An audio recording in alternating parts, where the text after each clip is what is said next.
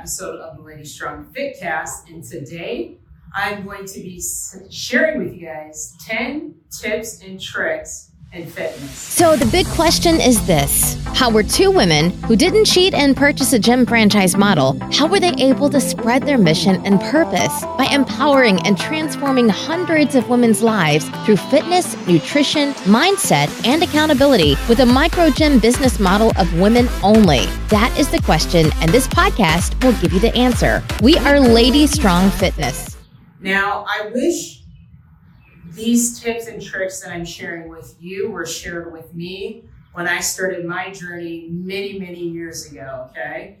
However, I'm hoping that you will take what you learned today and start perhaps executing several of these tactics into your own lifestyle.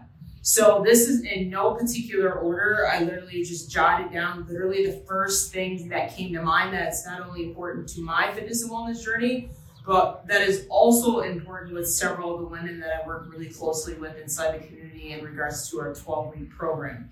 Okay, so first and foremost, I want you to keep this in mind.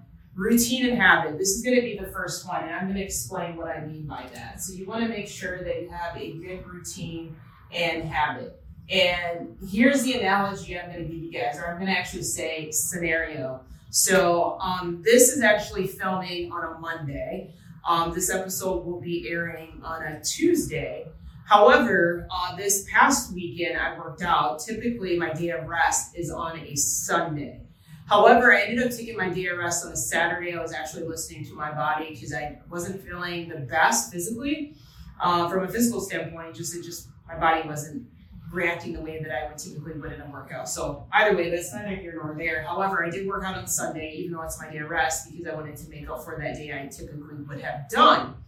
And usually when I work out, it's in the morning time. It's always the same time every single day. But because it was the weekend, I wanted to work out later in the day. That was by far the worst mistake I possibly could have made. I should have stuck to the same routine that I typically would have had on any other given day, and here's why. Because I worked out later in the evening, I did my pre-workout supplement. I found myself that my normal bedtime routine actually was, it interfered with my bedtime routine because I was still acclimated to that workout. My adrenaline was just through the roof. I was not tired or sleepy. And normally my bedtime is about 10:30, and I didn't go to bed till, believe it or not, an hour or two after that, which will affect the next day. So needless to say, now that I know that, if I were to do it again, I would stick to that same normal routine or habit and treat it like an appointment you don't miss, right? So regardless if you're making up a day or if it's just a typical day for you to work out, always stick to the same time. So that way you are creating those habits, number one, and number two, you don't run into any inconveniences like I did by doing it later on in the day. So that is number one, sticking to a good routine and habit. Number two, I have is having a support system or coach. And here's why this is important. It sounds so cliche, but I think of it this way. Okay, even I have bad days. There's days where I'm either sore or I just don't want to do anything because maybe it's a rainy day, whatever the case may be. I have those days too, okay? I'm not perfect by any means.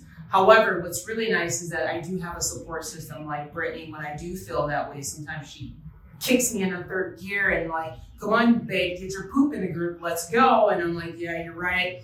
I'm glad that I have you because I would have it's like having an angel and a devil, right? And I would have listened to that devil 9 times out of 10 if I didn't have her, believe it or not. So it's nice because we work out together. That is our quality time. However, if you don't have necessarily a support system like that, that's why having an accountability coach is important as well. Someone that you know you have to check into, that is, you want to make sure you don't let them down. You want to make sure that you complete the homework assignments. Or, for instance, with the women I'm working with in the 12-week program, it's really nice because I hold them accountable with their nutrition, and they're submitting their food logs to me at the end of each day. They also submit their weigh-ins to me every Friday. So if you need an extra oomph if you find that you're kind of stuck in that rut and you're not really self-motivating yourself, having someone such as like an accountability buddy or an accountability coach will kind of keep you in the game, so to speak, okay? So next thing I want to talk about is another tip and trick is collecting data, okay? Collecting data. And I'll share a story with you guys. And here's why this is important. We don't know what we don't know. It's always best to assess rather than guess. So what I mean by that is, for instance, with an in-body scan, like I told the women this past weekend when we did the Strong Her, I asked everybody across the room, raise your hand if you got an in-body scan done in the last 30 days. I would say out of the 13 women, there was approximately like 3 or 4. It wasn't even half the room.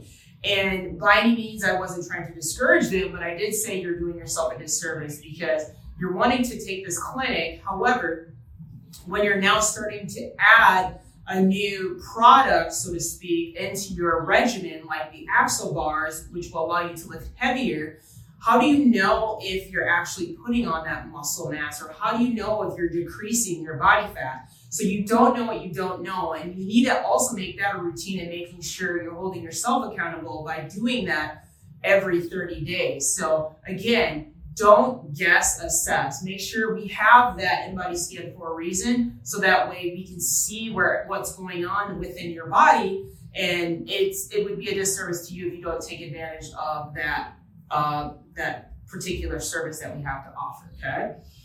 The next thing I also want to talk about is challenging yourself. Now, honestly, I don't think that when I did start my journey, I necessarily had this problem. However, I do wanted to add it because this is based just on my observation when coaching classes and or people coming up to me that's been a part of our community for such a long time. And they're like, why can't I do a push-up yet? Why am I still modifying? And that can only mean one of 2 reasons, or a couple different things actually is, are you lifting heavier? Are you getting uncomfortable? And are you doing the same exercise or regression, so to speak, or modification? Or do you find that you're wanting to challenge yourself and not worry about your neighbor and what they're doing, or if you're going to necessarily let yourself down, so to speak? We're not perfect by any means, and don't get discouraged, but you don't know what you don't know again unless you try. People always assume that they cannot, but as my coach, to push people, to drive them to that next level,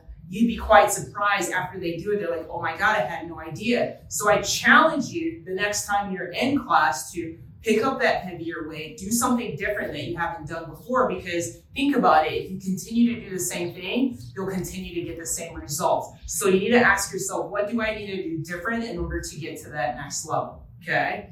So that would be number 4. On number 5, I actually want to start talking about more of like tactics when it comes to workouts. So I'm going to add here breathing techniques, okay? So breathing techniques, this is something that I hear all the time, as well as that I don't know when to breathe, okay?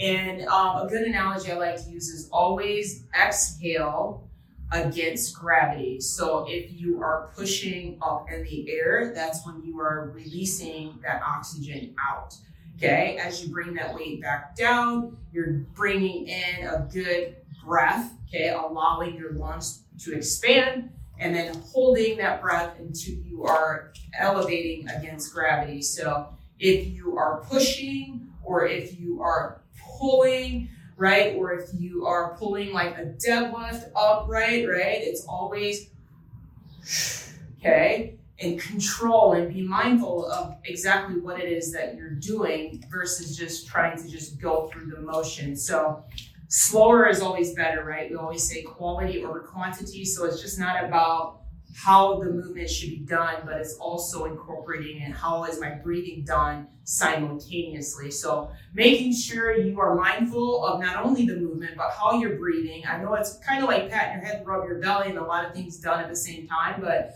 as long as it's almost like you have to reprogram yourself to be able to do the right thing versus doing something that you were comfortable with doing before or did not know or maybe even aware of prior. So again, exhale against gravity as you lift that weight up, let that breath out as you go back down. Let that breath in, again, come back up, let that breath out, taking your time, being mindful, okay? So again, moving on, another tip and trick of the fitness and or wellness trade would be activating muscles, okay, during your workout. So again, being mindful, activating, and make sure I spell that right, muscles. So shout out to Coach Jamie, because actually when I was shadowing her, I think it was last week or the week before, and she was demoing, I think it was a chest press, if I'm not mistaken, or chest fly. And she was like, squeeze those breaths together or up at the top of that fly. And I kind of gave her a little inside joke, because me in particular, I don't have any bosom, but it was a very great analogy that she gave, because it, again, allowed you to think about what muscle you were trying to recruit during that movement. So always knowing that it's not about just going through the motion, but actually activating. And the reason why you want to be mindful for that activation is because, let's be honest, like activating muscles can help with stamina. It can help with mind and retention. Like it can also help with breaking down those muscle fiber tissues and promoting that muscle growth. So being mindful of what muscle you're actually working. And if you don't know, that's what your coach is there for, and make sure to ask. So each coach, regardless of who it is and whose class you're taking, it's not about demoing the exercise, but it's also being able to educate you on what muscle group you're working within that movement and or exercise. So again, knowing how to activate by squeezing those muscles, right? If it's doing a hip bridge, it's squeezing those glutes at the top, right? Whatever that movement is, it's always muscle activation. So always keeping that in mind. And if you're not too sure, that's why you ask your coach, okay? All right, moving on. I also have here, and I'm actually looking across from me because I have another whiteboard in front of me, believe it or not. So I have here next on the list is allowing enough rest time between sets, or allowing rest time. I'll just put rest time and then I'll explain. So there's been a lot of complaints lately that we've been overhearing inside the community is that you're wanting to be able to work or utilize or perform that movement more than what it's prescribed for. So if the exercise is called for 30 seconds and there's 30 seconds of rest, but you're like, I don't want to do that. I want to do 45 seconds of exercise and 15 seconds of rest. You are doing yourself a disservice, and here's why. Especially if that's not what it's prescribed for. And keep in mind, this is all backed by science. This isn't something that was just guessed upon in thin air. If you are utilizing a dumbbell or axle bar or whatever that prescribed workout is called for, whatever equipment and the weight it has, you should know that it's challenging enough to where almost that 30 seconds, that example I gave you, is almost not enough a rest time. Does that make sense? So let's just say it's a deadlift, okay? And you're not strong bird certified, so maybe you're just using dumbbells, okay? And maybe you have a set of 20 pounds. So 20 in each hand, that's 40 total. And the exercise is for 30 seconds. You get 30 seconds of rest. And you're going through the motion. You're recruiting those muscles. You're taking your time. And then you're standing around and you're like, that's it? I need to do more. And it's like, why are you not breathing heavy? Why are not you like, man, that 30 seconds, I need more time? It's because you are not challenging yourself enough to lift that heavier weight. So again, instead of maybe going for those 20s, encouraging you to go for the 25s or 30s. And even if 25 is still not challenging for you, even after the 30 seconds, you feel like, man, I need to do more, keep going, go heavier, go heavier. So again, that rest time is intended for a reason. And here's another thing why it's important. You want to prevent the chance of injury, number one, okay? Because it's not about go, because there is going to come to a point where your body is just like a vehicle. It needs to rest at some point in time or it's going to run out of gas, okay? And then number two is that you need to make sure that you have enough energy for the next round and or set. So if you start the next round, but you chose to continue and not take advantage of that full 30 seconds, you feel like I can maintain the same pace throughout.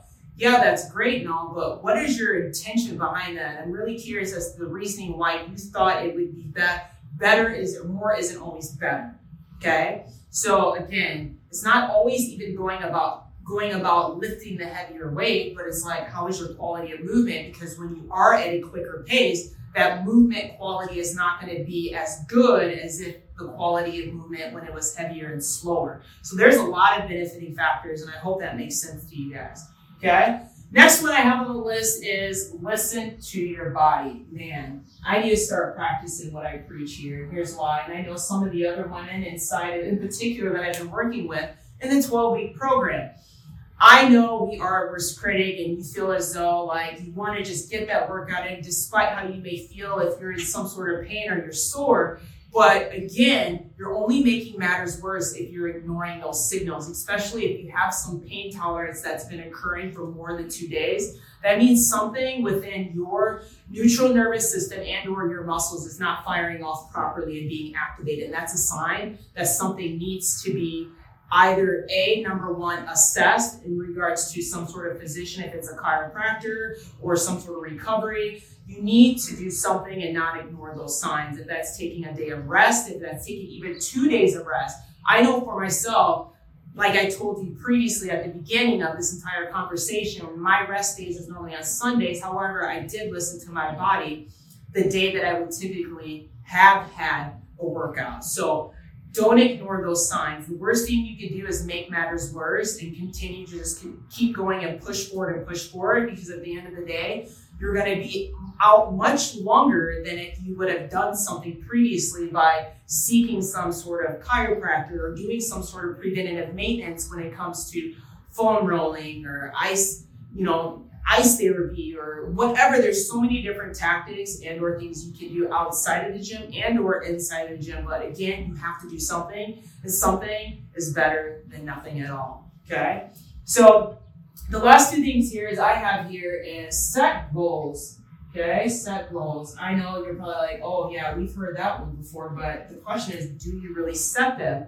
And if so, how do you set them? Because how I set my goals may be differently than how you set your goals. And what I mean by that, this goes back to like the SMART tactic, right? Specific, measurable, attainable, all that stuff, right? So what I mean by that, and I like to give the analogy as a professional athlete when I prepared for my competitions and fighting, when I received that phone call from my manager and he's like, hey, we have a fight lined up for you on, let's just say 3 months from today's date. Number one, my mentality was like, I stay ready so I don't have to get ready, meaning I don't wait till summertime so I can start prepping for that summertime body, or I don't wait till that wedding to wait for a wedding. No, I know when that call, because there has been occasions where if a fighter is injured, I don't have to prepare because I'm already ready and I have been preparing. However, in worst case scenario, if I maybe have been lacking when it came to,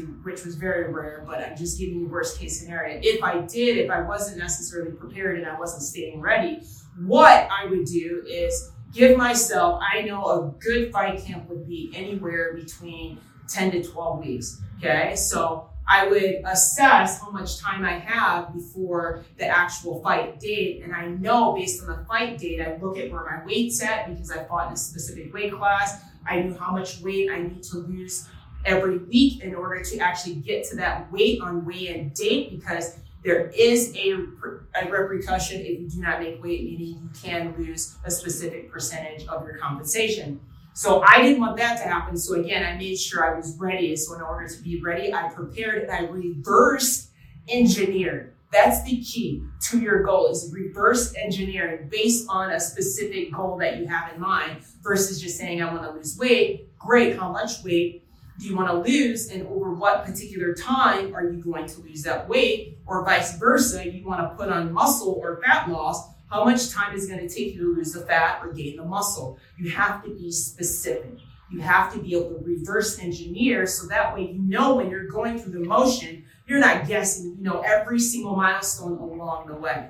Okay? And last but not least, I actually kept this one open here, and here's why I did this. Because there's so many different tips and tricks to the trade. And I'm sure that if any of the other coaches inside the facility would chime in on this conversation, they would either have something that I probably do not have on here already. But if I had to put one thing down, for me in particular, it would be have fun.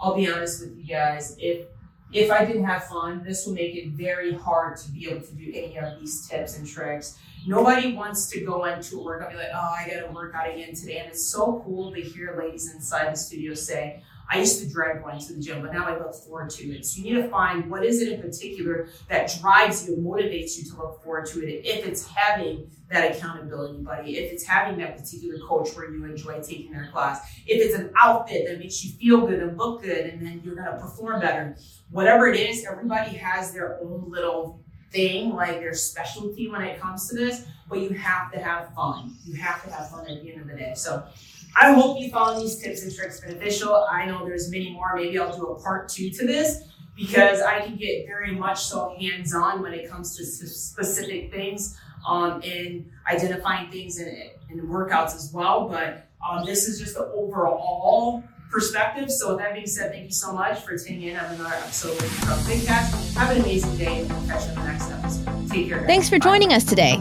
If you like this episode, subscribe to our YouTube channel or find our podcast on iTunes, Google Play, Spotify, or whatever your favorite place is to listen to podcasts. And if you really liked this episode, please leave a review for us on iTunes. Thanks, and we'll see you next week.